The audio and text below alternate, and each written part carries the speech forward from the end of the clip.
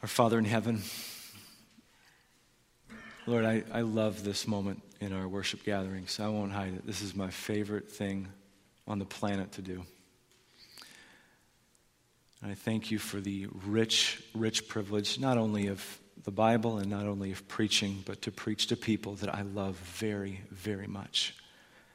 Lord, I thank you for this congregation that calls week in, week out, as the congregation in Nehemiah 8 did, and says, bring out the book.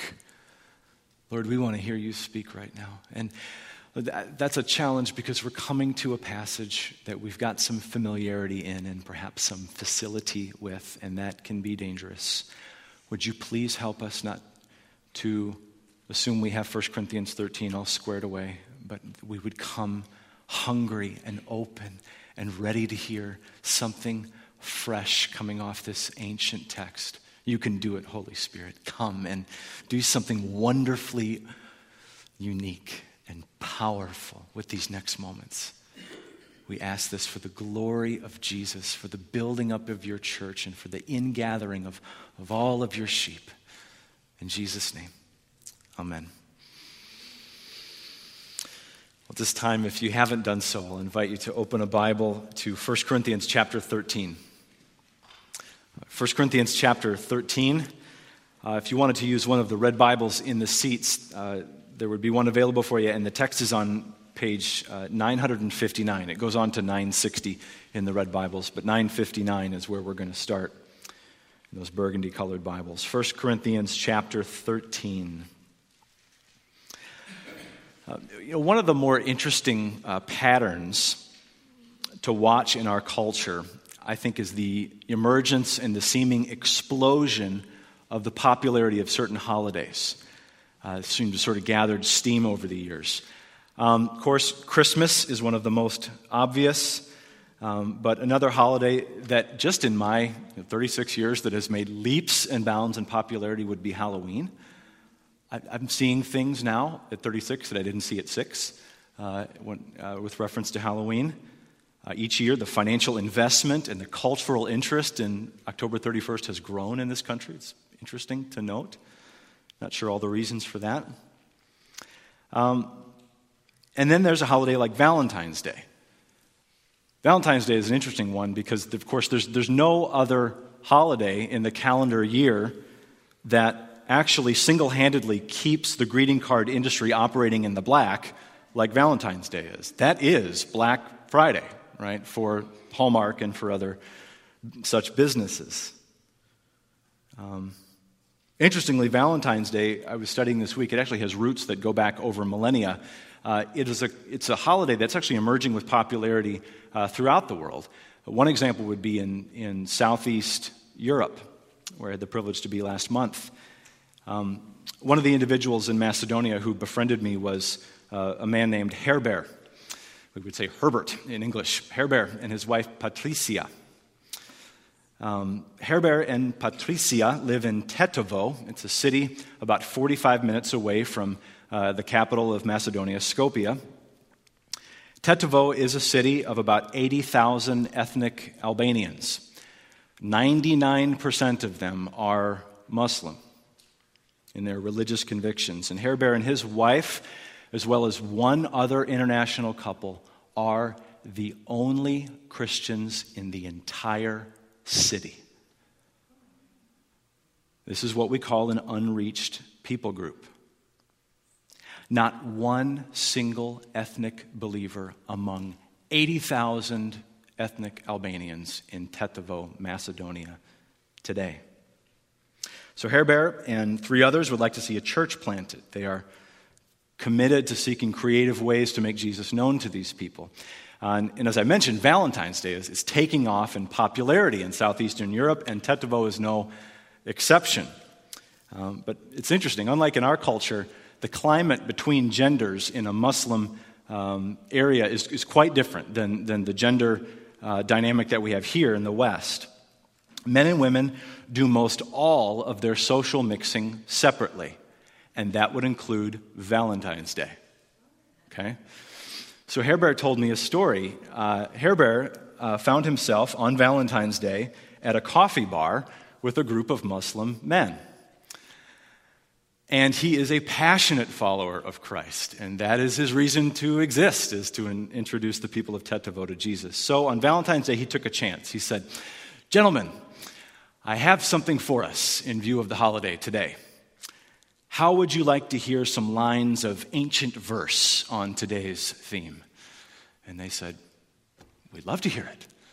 So Hairbear looked down at what he had in front of him, and he said, "Gentlemen, if I speak in the tongues of men and of angels, but have not love, I am a noisy gong or a clanging cymbal. If I have prophetic powers and understand all mysteries and all knowledge, and I have all faith as to remove mountains, but have not love, I'm nothing. If I give away all that I have and even my body to be burned, if I have not love, I gain nothing. Love is patient and kind. Love does not envy or boast. It is not arrogant or rude. It does not insist on its own way. It is not irritable or resentful. It does not rejoice at wrongdoing, but rejoices with truth. Love bears all things, believes all things, hopes all things, endures all things." Well, when Hairbear was done with the reading, these Albanian Muslim men were floored. They had never heard anything like this, nor heard this at all. And they said to him, "Hairbear, that's beautiful. Did you write it?" He said, "No, that's from the Bible." And they said, "We'd love a copy of this." He said, "I've brought them along." And he pulls out 6 copies and passes it out to these men who had never heard 1 Corinthians 13 before. And here we are, with all of our privilege. I suppose there's a person in this room today that's never heard those words before. It's possible. It's just not probable. If you've been to an American wedding, you've heard those words. But 45 minutes from where our dear friends Brian and Debbie Stout live, those words about love are currently totally unknown today. An unreached people group. But as soon as those words were known, they began changing men's hearts. Love does that, you know. Just hearing about the real thing can melt you. It's a little sappy, but I have to go there. 1979, playwright Andrew Lloyd Webber composed most of the music for a show that became known as Aspects of Love. It was finally released in London in 1989, a decade later. Aspects of Love opened up to just rave reviews. It was 1,300 shows in a row before it came to Broadway. And the lead piece of music in that song, or in that show, is a song entitled "Love Changes Everything." And if you wanted to go onto YouTube, not right now, if you have a handheld device, but if you want to go onto YouTube, put in "Love Changes Everything" Michael Ball, and you can hear him just as fresh as 1989 sing that song. And I will exercise extreme restraint and not perform my own rendition right now, but it's a great song. The title says it all. Love changes everything. So here's the big idea of this week's sermon. It's the same as last week's, but it's flipped around. Everyone will know that we are Christ's disciples if we have love for one another. Everyone will know that we are Christ's disciples if we have love for one another. Those are the words of Jesus in the Gospel of John, chapter 13, verses 34 and 35. The Lord says, "A new commandment I give to you, that you love one another just as I have loved you. So you are to love one another. By this, all people will know that you are my disciples if you have love for one another." Now, last week, I argued, mainly through the use of the community group study questions, that love is something on the order of happy, hard help. That's my definition of love these days. Happy, hard help. That is, for my joy, at significant cost to me, bringing aid or assistance to someone else. Happy, hard, help. And the only thing that I would do to modify that definition at this point is to add one phrase: for the glory of Christ. Happy, hard, help, for the glory of Christ. That Christ would be known is the point of our love for one another. That's exactly the point of this week's community group study questions with the help of Francis Schaefer. We'll drive home, and I encourage you to look at those. But that's what Jesus is saying in John 13:34 and 35. Love is happy, hard help for the glory of Christ. Everyone will know that we are Christ's disciples if, and it's a big if we have love for one another. If we do not have love for one another, no one will know that we follow Jesus. So 1 Corinthians 13, we're going to begin to dig deep into a positive, forward-thinking definition of what love is, or at least a picture of what love is. And just so we know, this chapter is so pivotal for us that we're going to end up taking 2 weeks to study it. As I was preparing this weekend, it'll be too trite if we try to do this all in one Sunday. So we'll take 2 Sundays, we'll get through about verse 5, Lord willing, and we'll just put a comma in this sermon, and we'll pick it up next week. Point 1 and part of point 2 is our focus today. It's too important to rush. So here's the first of 3 points for this week and next. Point number 1. No matter how gifted we are, if we do not love one another, our gifts are worthless. No matter how gifted we are, if we do not love one another, our gifts are worthless. As often as we're tempted to do so, we should never wrench 1 Corinthians 13 or any other chapter from its appointed context. Chapters 12 and 14 give chapter 13 its meaning here. As I've said before in different settings while preaching this chapter, as in the field of real estate, so in the study of sacred scripture. What's the most important baseline in real estate? Location, location, location. Same thing with 1 Corinthians 13. This love chapter is right in the middle of a discussion about spiritual gifts in the life of the local church. In these first 3 verses of chapter 13, Paul is still talking about gifts. You notice that? That's why this sounds really weird at a wedding sometimes. Chapter 13, verse 1, he mentions tongues. Chapter 13, verse 2, prophecy, knowledge, faith. Verse 3, there's giving, both financial and martyrdom. Okay? So that we can stay on message this morning, just know I'm going to completely punt on the question of miraculous gifts today. I'm not even going to touch it.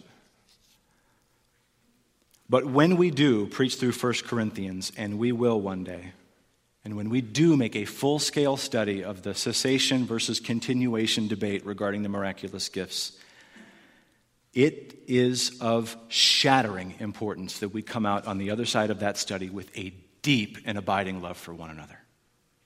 Because that's the reason 1 Corinthians 13 was given in the first place. Something's gone radically wrong if we don't love each other more once we get on the other side of that study. The Evangelical Free Church of America has never been in the business of dividing over the issue of miraculous gifts. So what we're after here instead is the broader issue of how Paul describes love, and then in passing, love's relationship to spiritual gifts. So no matter where we might come down on this certain issue, it is abundantly clear from the first 3 verses that no matter how gifted we are, if we don't love for one another, our gifts are worthless. Verse 1 says that you are a nuisance if you aren't loving in the church. Verse 2 says you are nothing if you don't love in the church. Verse 3 says you gain nothing. That's awfully strong language, isn't it? A nuisance. That's what verse 1 says. Without love, spiritual gifting is a noisy gong or a clanging cymbal, a pain, a headache-producing presence. You're in the kitchen working through paying the bills, and the toddler is in the other room banging, banging, banging on something. And you say, for the love of all that's holy, please stop. Please stop. Okay, that's the sound that we're talking about. Our gifting, whether it's verbal or otherwise, without love, is annoying in the church without love. Noisy gong, clanging cymbal. And you won't hear me say this very often, but the translation here in the ESV is not as precise as it could be. Verse 1, Paul uses a verb in the perfect tense. So it's not just that if I'm gifted without love, I am a noisy gong or a clanging cymbal. ESV doesn't go far enough here. The King James nails it, though awkwardly. King James says, I am become. Or NASB or New King James both get it when they say, I have become a noisy gong. The difference isn't small. The difference is one of constancy. One author comments here, if my action of exercising my spiritual gifts as if my action of exercising my spiritual gifts without love has a permanent effect on me and has diminished my value and transformed me into something that I should not be. I have become that nuisance. An ongoing effect. I am nothing, I gain nothing without love. Without Christ-like character, whatever my convictions are, whatever my competencies are, they are insignificant and useless. Without love in a church, at best, I hold other people hostage with my gifts. And it doesn't really matter what you do. You might preach or teach or organize or clean things. You might cut checks or receive them. But without love, whatever you're doing puts people in a very, very awkward situation. Your service becomes a power play without love. It hurts the church in incalculable ways to serve without love. So verses 1 to 3 speak of many different ways of serving in the church. Notice it. Speaking in tongues, giving words of prophecy, exercising knowledge, having faith, giving of resources, even martyrdom. 6 different expressions of ministry. But just take away one thing, and all 6 have become null and void. One resource I read says 6 minus 1 equals 0. Okay, that's how important love is. If we do not love one another, our gifts are worthless. Okay, second point today. Everyone will know that we are Christ's disciples if we have love for one another. So, let's be painstakingly practical about what love for one another is and is not. Let's be painstakingly practical about what love for one another is or is not, or rather, what love looks like. Paul's never going to define love, but he is going to describe it 16 times in this paragraph. Verses 4 to 7 are really without equal in the Bible. Paul describes Christian love 16 different ways. 7 of them are positive descriptions of love. The other 9 are negative descriptions of love. Let's walk through the first 6 of them today. I think that's about probably all we can take. The first pair of descriptors are found in verse 4, and they're positive.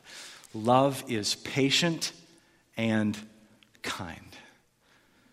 Love is patient and kind. First of all, love is patient. It's a word that's been, I think, most faithfully translated in English, long-suffering. That's what love is. Long-suffering. So the biblical idea of patience involves not simply waiting. It's the idea of bearing up under pain that others inflict on you over a period of time. Long-suffering. Proverbs 19:11 says, "Good sense makes one slow to anger, and it is his glory to overlook an offense." The reason why I quote that is because the Septuagint, the Greek translation of the Old Testament, takes that phrase slow to anger in our version and actually translates it as patience, the word that Paul uses here for patience. So patience and slow to anger, same idea. Love is patient. Love is slow to anger. Love is willing, more than willing, to overlook minor offenses in the church. More than willing. The ministry of overlooking is what greases the skids in everyday life in the church. If you can't overlook minor sin, you can't love. You can't. We learned last week that we don't want to be people who gossip in the church. So we think, okay, what do we do if gossip is not on the table for us? If confessing other people's sins is not okay, then what should I do? Well, there's overlooking sin, there's confessing sin, there's confronting others in their sin. You say, well, what if this were like a pie chart? What should get the biggest piece of the pie? Oh, overlooking, for sure. We should make a cottage industry in this church of overlooking minor offenses. Should we be involved in biblical conflict resolution? Yes, absolutely. But let's choose our battles wisely. Love is patient. Love suffers long. Second thing that Paul says love is he's kind. It's kind. Just thinking about it this week, kindness is so underrated. I don't hear much preaching on kindness. I've never read a book on kindness. It's very, very powerful. Kindness is something that disarms one another. Kindness diffuses tension between people. Kindness has the ability to neutralize sin in a fellowship. Here's what I mean. So not only is love patient, love is able to suffer long, overlooking offenses. Love also responds with positive warmth and gentleness and benevolence toward cruelty. You say, well, that's absurd. Perhaps. But that's also love. It's been a beautiful weekend, hasn't it? Just gorgeous. You know where else has been beautiful? I looked at the weather report. In Pennsylvania and in Massachusetts, where Kermit Gosnell and Zakhar Tsarnaev are currently residing. The weather's been gorgeous over this weekend for these two men. Why are these two criminals enjoying a beautiful day, even through the window of their prison cells? Why are they even drawing oxygen? Because God is kind. They don't deserve that. God is kind. He makes his sun, to rise on the evil and the good, Jesus says. He sends rain on the just and the unjust, Matthew 5:45. So as we are kind to one another, we're simply imitating our Heavenly Father. In fact, that's what Jesus says in Matthew 5:44. As we love even our enemies, we prove that we are sons of the Heavenly Father. So love is kind, and God is love. Let's be kind to each other. As my mentor, Lee Eklov, used to tell me, be kind, David, for everyone you meet is fighting a battle. Remember him saying that, Steve? It's good to see you today. Next pair, verse 4. Love does not envy or boast. Love does not envy or boast. One leads to the other. Did you know that? Some of the biggest blowhards in the world are those with a debilitating case of the green-eyed monster. If you're a boaster, you will also be envy, will likely be at the root of that. When we covet or when we envy, we crave something belonging to someone else that God has not given us. In his wisdom and in his sovereignty, he hasn't placed it into our hands. So we seethe with a desire of jealousy, and we boast or we brag about that which we do have so that we feel better about the little that we have. Boasting in this way is typically very subtle. Usually it's just about dropping clues here and there about how great we are. Princeton theologian Charles Hodge wrote, "Love does not seek to win admiration and applause." Love doesn't do that. That's what Paul's saying here. And it's very convicting, for as often as you and I spend our days seeking admiration and applause. Good night. It's very convicting.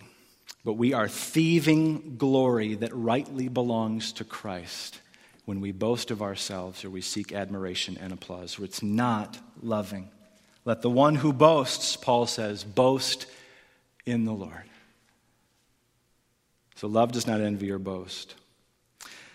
In a similar vein, verse 4 says, love is not arrogant. Love is not arrogant. Paul uses a wonderfully vivid word here that in English translation is probably best captured with the old phrase, puffed up. Love isn't puffed up. So I'm thinking of Finding Nemo and that blowfish, right? Right? That's what puffed up is. It's related to boasting. Those who boast, or those who seek to win admiration and applause, those who are arrogant are puffed up. They literally have an inflated view of themselves. They think they are a bargain for the church. They are mistaken.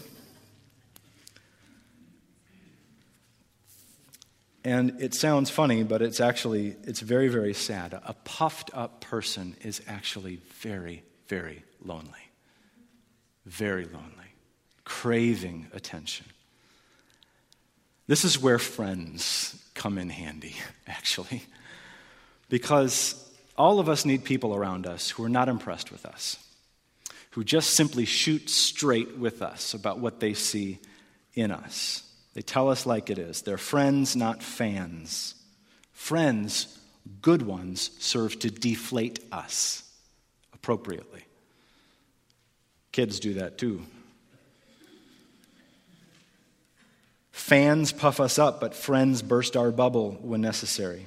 The puffed up person needs friends in the worst way. And that's what, if the church should be anything, it should be friends.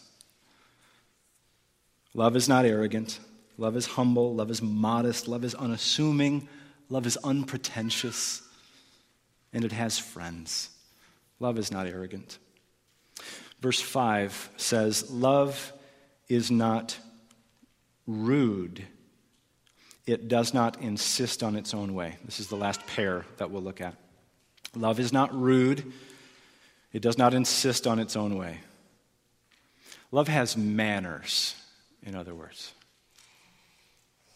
Love knows how to hold its tongue, for instance. Love doesn't have to get its own way. Love is completely content letting others go first.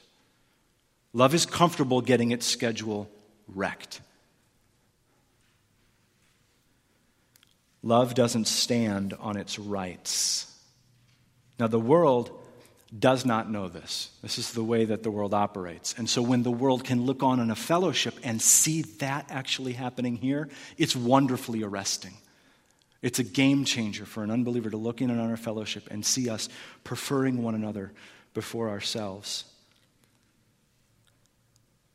Now, we have to be in close enough proximity for unbelievers to see it, but when this aspect of love is clicking on all cylinders, it can be wonderfully persuasive to someone who doesn't know Jesus, because they're looking to see if we're real. Take the ministry of holding one's tongue, for instance. The ministry of holding one's tongue. It's actually a phrase I'm borrowing from Dietrich Bonhoeffer.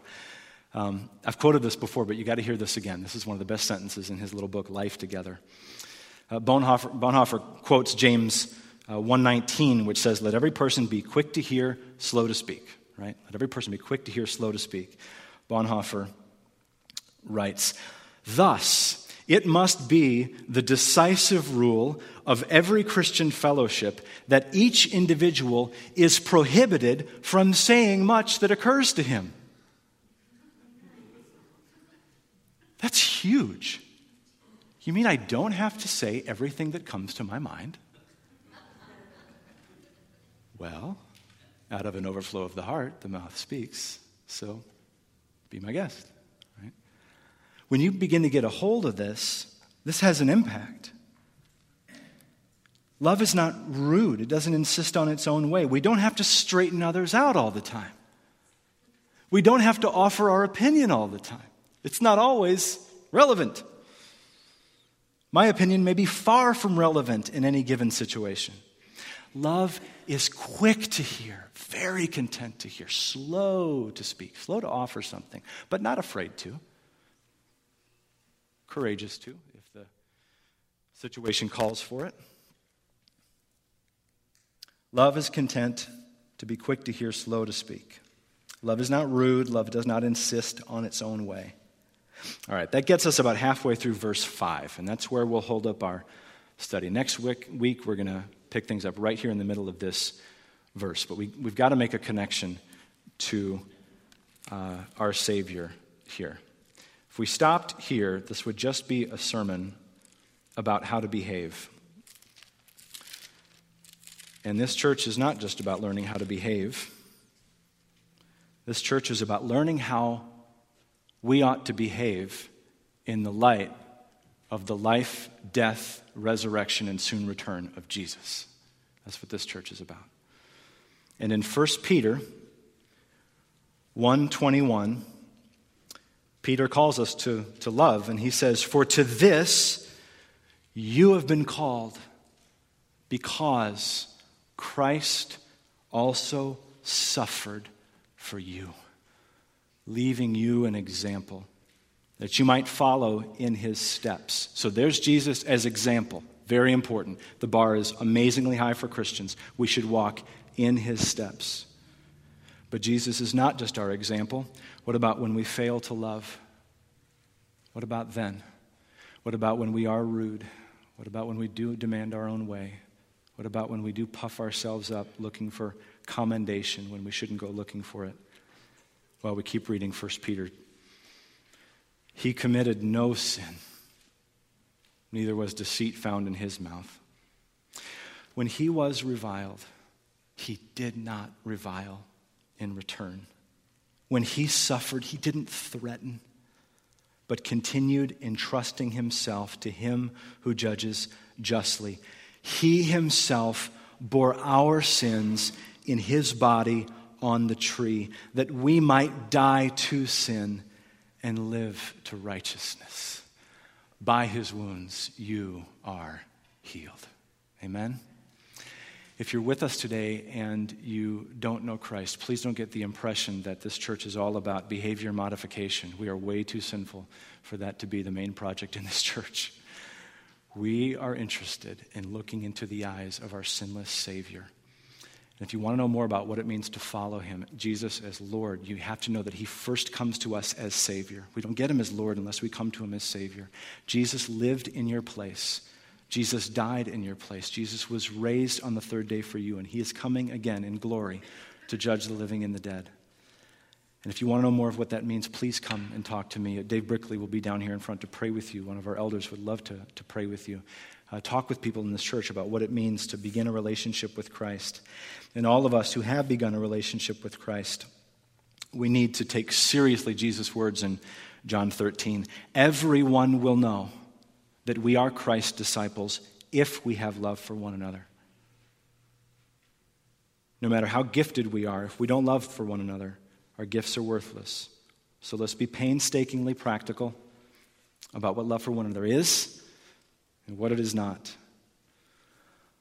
Love changes everything.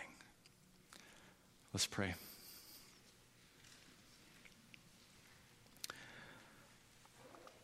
Father in heaven,